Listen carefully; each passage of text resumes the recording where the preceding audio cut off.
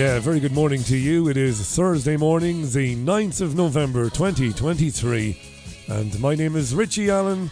This is The Papers. How are you? You all right this morning? It's very early, actually. I'm sitting down to record this now, and it is 7:17 a.m. It's getting earlier and earlier, Baldy. The Papers, I hear you cry. Pretty soon, you'll be doing the papers before the papers have even left the printing presses. No, what it is I've just been getting up very, very early. Even for an insomniac, very, very, very, very early. But I'm having a few days off after today. I'll tell you more about that at the end of the podcast, and I'll tell you more about it on the live show later on. Just a few days off. I've done 10 weeks since my summer holiday. 10 weeks today without missing a day, and I'm a bit tired. I need a few days. So then I can come back and really have a go through November, December into Christmas. So I can come back full of pith and vinegar. Anyway, shall we look at the front pages of the UK newspapers today? I think we should. After all, that is what this is all about. The Metro, the free paper, PM reads Riot Act to Met Chief. You probably know what this is all about. This is about the pro-Palestinian march which will take place in London this weekend. Alongside the Remembrance commemorations, Armistice Day. The Metro reports that the UK Prime Minister Rishi Sunak summoned the Met Police Commissioner Mark Rowley to number 10 after warning he would be held to account if the march interfered with the commemorations. Now, Rowley has said the police will do all in its powers. The police will use all their powers to protect remembrance activities, but there are no grounds to ban the protest. The protest won't be anywhere near the cenotaph, which seems to be getting lost, not getting lost, has been lost in this discussion. More on that in a minute. The Daily Express, Rishi warns Met Chief, you'll take blame if protest is violent. So we've already dealt with that. Daily Mail, everyone going with this. PM tells Met Chief, on your head be it. Yes, Mark Rowley still refuses to ban Gaza March on Armistice Day, even after being summoned to number 10. The Times leads with Braverman brands Met biased over Gaza March. Now, this is Suella Braverman. She's the Home Secretary, and she might very well be fired by the time you hear this podcast. She might well have been handed her own marching orders by the Prime Minister Sunak. And it is being said this morning, I've been listening to not Talk Radio, the channel, but I've been listening to Talk Radio generally, BBC Radio 4 and BBC Radio 5 Live, mostly this morning. Some of the talking heads are claiming that Braverman is setting herself up as a future Conservative Party leadership candidate, and that she's trying to distance herself from Sunak. So this is being described as her third own goal recently. In recent times, she made comments, didn't she, about it being a lifestyle choice. Homelessness was a lifestyle choice, she said, among many of her recent gaffes, but maybe not gaffes. Maybe there's method to the madness of Suella Braverman. We'll talk a little bit more about that in a moment. So that's the Times then. They're all going with the march on Saturday. iPaper, Tories accuse Home Secretary of fueling UK far-right anger. So there are claims this morning, and certainly in the iPaper, that moderate Tories, colleagues of Braverman, are claiming that her comments will inflame tensions and fuel anger on the far right. One serving minister has told the iPaper that her job is to calm things, but describing the stance she has taken as dangerous and totally irresponsible. So a minister has said to the iPaper she should be calming things down, but her stance is dangerous and totally irresponsible. That's the iPaper. The Sun screams, headline front page, where have all the poppies gone? And the Sun is alleging that busy rail stations have been left without poppy sellers because of fears around pro-Palestine protests. There was a very ugly incident, wasn't there, earlier in the week where an elderly gentleman selling poppies, well, it was last weekend actually, it was last weekend during pro-Palestinian protests, there was photographs and video that seemed to show a gentleman selling the poppy being harassed, harangued and even assaulted by people there, seemingly to protest against the situation in Gaza. So the Sun reckons this has prompted an exodus of poppy sellers from train stations and what have you. The Guardian, Starmer fights the control party as shadow ministers threaten to quit. So this is the other side of the divide. So you have the Labour leader Keir Starmer, who has refused to call for a ceasefire in Gaza, and he's doubled and trebled down on his party support for Israel. You know, this is all about distancing himself and repositioning the Labour Party as a great friend of the state of Israel. This is a lot to do with the previous leader of the Labour Party, Jeremy Corbyn, and accusations of anti-Semitism in the party and all of that. We've covered all of this before. But Starmer is struggling to assert his authority within the party, says The Guardian, because many of his backbenchers are very unhappy with his stance on Gaza. And apparently that unrest has moved to the front bench. Some of his shadow ministers are preparing to quit, according to The Guardian. One did. A guy called Imran Hussein has already resigned from the shadow front bench. It is claimed by The Guardian there are more.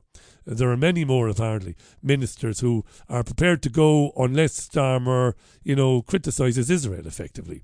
It's a Daily Telegraph, AZ, that's AstraZeneca, to be sued over defective vaccine. We'll get into that in a minute, that's important. The Daily Mirror leads with why. Why is the headline. And there is a photograph of a young man called Alfie Lewis. He's a 15-year-old. He was stabbed to death near a school in Leeds on Tuesday. And the Mirror has been speaking to his mother, who's obviously absolutely beset by grief because of this. It's a horrible thing. Knife crime is a thing these days, isn't it? We used to be London, but it seems to have kind of spread out to a lot of cities here in the UK. You read about I don't know how, because the media being what the media is, and the sensational approach, the tabloids take a sensational approach to everything. So how prevalent is knife crime amongst young people? I don't know is the answer. But it's a terrible, terrible thing, a 15-year-old kid to be stabbed to death. There is a young man in custody who is believed to have carried out this attack. Horrible. The Financial Times, SoftBank paid $1.5 billion to WeWork's banks days before bankruptcy filing. The Daily Star, I found Bigfoot in Wales. Wow. The Daily Star carries a picture of what it calls a ginormous size 23 footprint found in a woodland in Wales. It says the image suggests monster watchers have found Bigfoot. Bigfoot may very well be living in the wilderness of Wales. Those are the front pages of the newspapers today, Thursday, the 9th of November 2023. Let's look inside the papers then. There's only one place to start, really. The Telegraph. Oxford AstraZeneca COVID jab was defective, claims landmark legal case.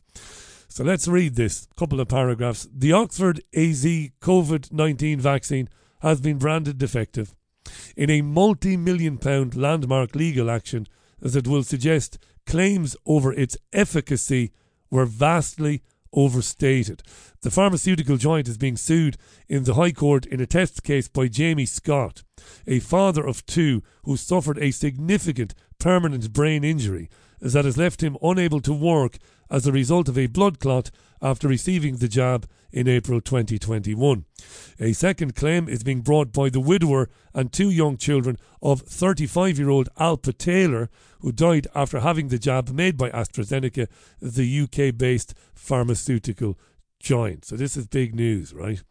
The test cases could pave the way for as many as 80 damages claims worth an estimated £80 million over a new condition known as vaccine-induced immune thrombocytopenia and thrombosis, or VITT, V-I-T-T, vaccine-induced immune thrombocytopenia and thrombosis.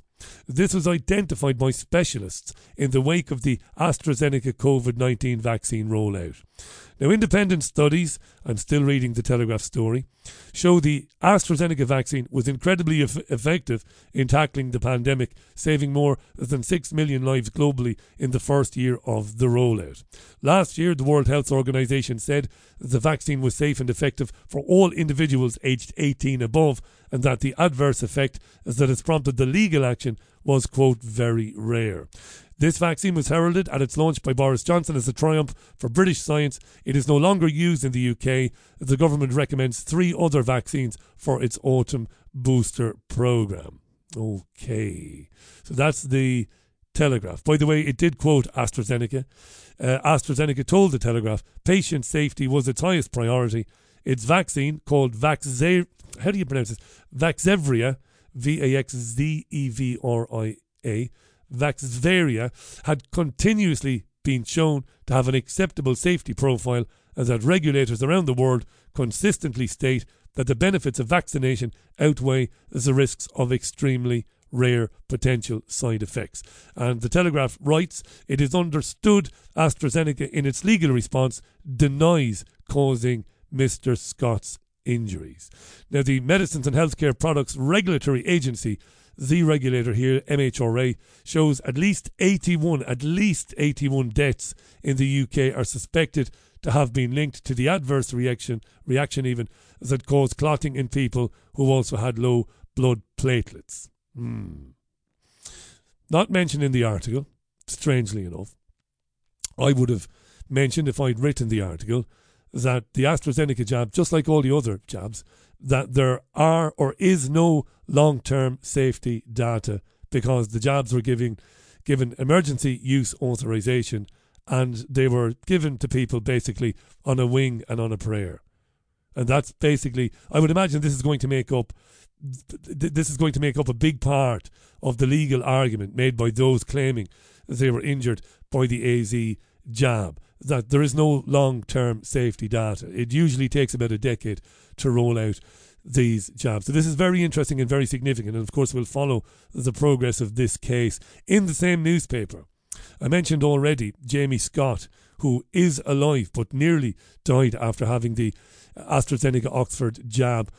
We were told the vaccine was safe, but what happened has been life-changing. So there's an article in the paper which features his story. It speaks to his wife, Kate Scott. She was called by the hospital 3 times to say goodbye to him. 3 times they said he's going to die at any minute, but he didn't. He had a catastrophic bleed on his brain following AstraZeneca jab.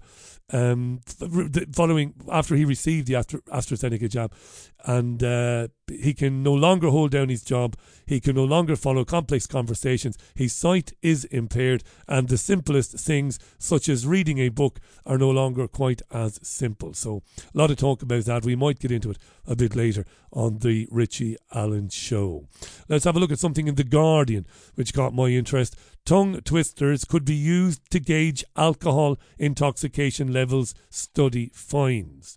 Tongue twisters could be used to determine just how pissed people are. And it might be even used, tongue twisters, to allow you access your car in the future. Imagine you have been in the pub. Well, I would never drive, by the way, and I wouldn't. I'm not just saying this. I'm no virtue signaler, but I would never take a car on a night out. I just wouldn't do it, right?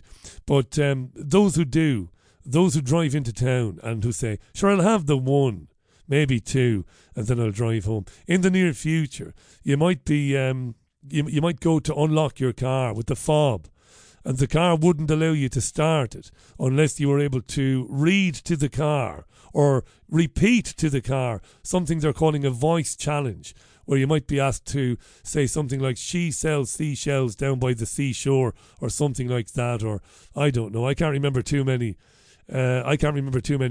tongue twisters. We used to have a children's TV show in Ireland called Bosco, and there was a little feature in Bosco every episode where little creatures would pop up and they would recite they would recite a tongue twister 3 times. Each subsequent time, they would say it faster. So I love this story, you know. Anybody who works in high-risk workplaces like school bus drivers or heavy machine operators might be, before they turn on the car engine or the lorry engine or the bus engine, they might be asked to say red leather, yellow leather, red leather, yellow leather, pickled peppers or something like that anyway. Good story. Tongue twisters could play a big part. In the future, it even says in the article that bartenders and restaurateurs, they might know when to cut somebody off and say, no, you've had too many. Oh no, if not, I'm fine. Listen, read out this tongue twister then. Brilliant stuff. The Times. Now this is going to be given blanket coverage today. Suella Braverman has written an op-ed for The Times, and it is being claimed this morning that Braverman, the Home Secretary, must want to be fired. And by the way, it's now 7:32 a.m. as I record this.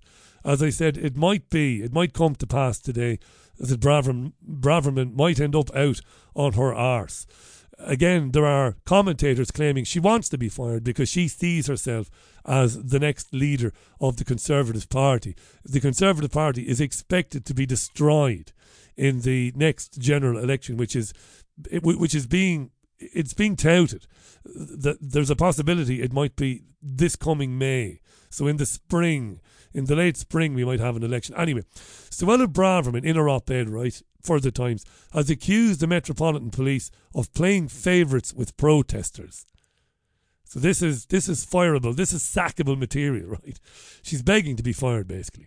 She clashed with Britain's most senior officer over his decision to give the go-ahead to Saturday's pro-Palestinian march. In the article for The Times, Braverman also risks, this is another article in The Times, by the way. The Times is getting great mileage out of this, right? So it's allowed her to write an op-ed, and then The Times has written its own article about her op-ed in its newspaper, right? So anyway, in an article for The Times, the Home Secretary also risks inflaming tensions further by claiming that the weekly pro-Palestinian protests were being used by Islamic extremists as an attempt to dominate the streets of London. She compared what she described as the weekly hate marches by pro-Palestinian protesters to sectarian rallies held in Northern Ireland during the Troubles. So she's pissed everybody off, right? Apparently, Orange Order folks, loyalists in Northern Ireland, are properly pissed off this morning, right?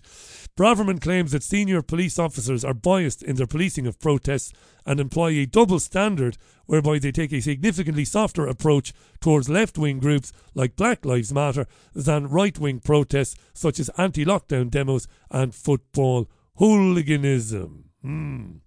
Braverman warned the police must not take a soft touch approach to policing this weekend's protest in implicit criticism of the Met's management of the rallies over the last month. She said the public will expect to see an assertive and proactive approach to any displays of hate, breaches of conditions and general disorder. I think it's fair to say Braverman won't be in a job by the time I finish the Richie Allen show this evening at 7 o'clock. And an article in the Telegraph claims that Sunak is facing calls from moderate Tory MPs to sack Braverman because of all this, because she labelled pro-Palestinian marchers as hate marchers, because of her comments around homelessness and all the rest of that. Right.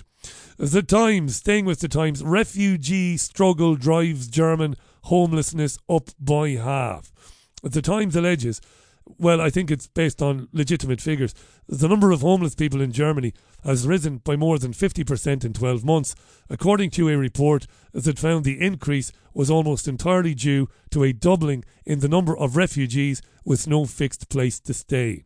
Soaring rents, a sharp rise in the broader cost of living, and an acute shortage of social housing have compounded the difficulties of finding space for about 1 million Ukrainians fleeing the invasion of their homeland and the 148,000 non-Ukrainians who applied for asylum in 2022.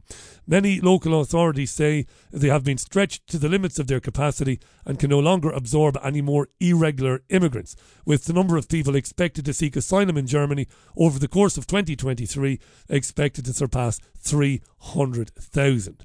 Last year, about 607,000 people were at least temporarily without a home, compared with 383,000 in 2021.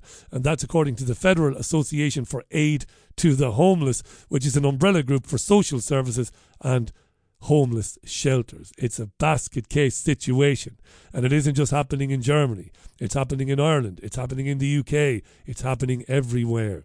And this reporter believes, in his opinion, he says, referring to himself in the third person, I believe it is a deliberate agenda. It is about collapsing economies. That is what it is about. It is about driving division, dividing people on issues such as immigration and the issues that arise out of it. Problems with accessing housing, problems with accessing decent education, with decent services more generally. I mean, that situation in Germany is insane. And we've talked a lot about what's happening in Ireland as well, of course, isn't it? Collapsed economies, and people, of course, won't turn on those responsible for these policies. People will turn on each other. It's happening every day. It's happening now. The Mail Online, staying with the march for a minute, man who organised Armistice Day pro-Palestine march was working for Keir Starmer at the time, but mysteriously left his job this week. This is interesting. A senior former Labour aide has organised the pro-Palestine march on Armistice Day despite Keir Starmer's ban on MPs attending rallies. This is Ben Safa. He's the leader of the Palestine Solidarity Campaign, and he was working for Starmer until mysteriously leaving his job this week, according to the Mail Online.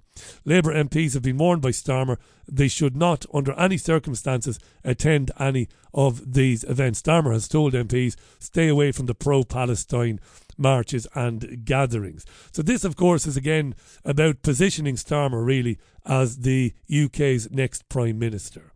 Starmer has done everything in his power to distance himself and the party from the previous leadership of the party, Jeremy Corbyn, of course, and set himself up really as the Prime Minister in waiting. So they probably had a quiet word with this guy, Ben Safa, and said, listen, it's probably best for a while if you piss off. We can't have you, you being involved with the marches and also you working so closely with the party leader.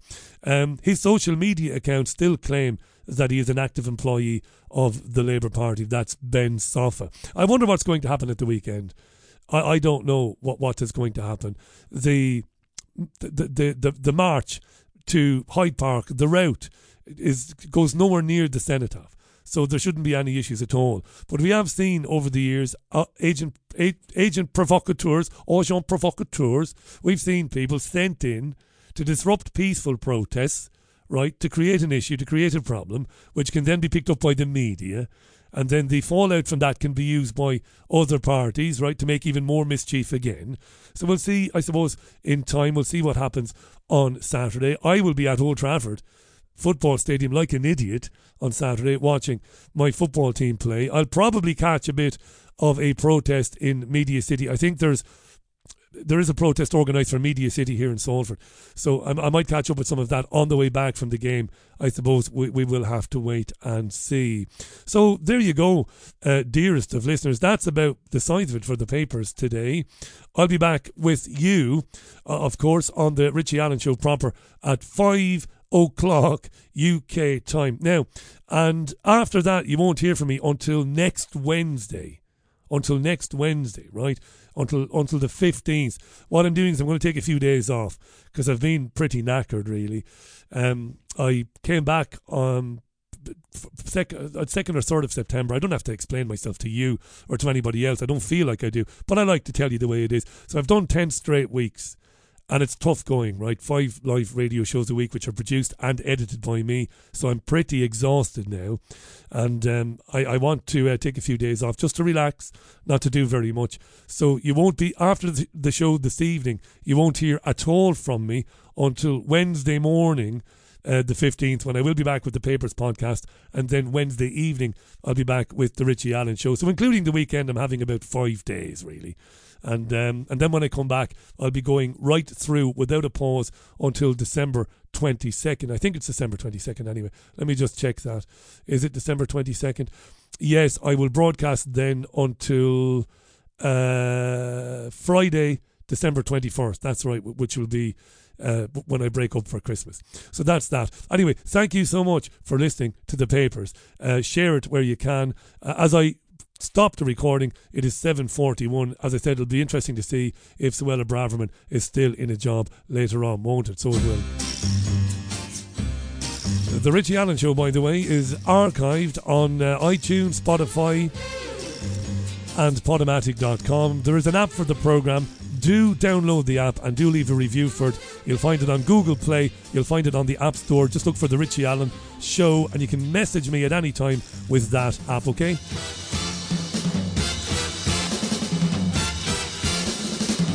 So I'll speak to you later on at 5 o'clock. Until then, bye.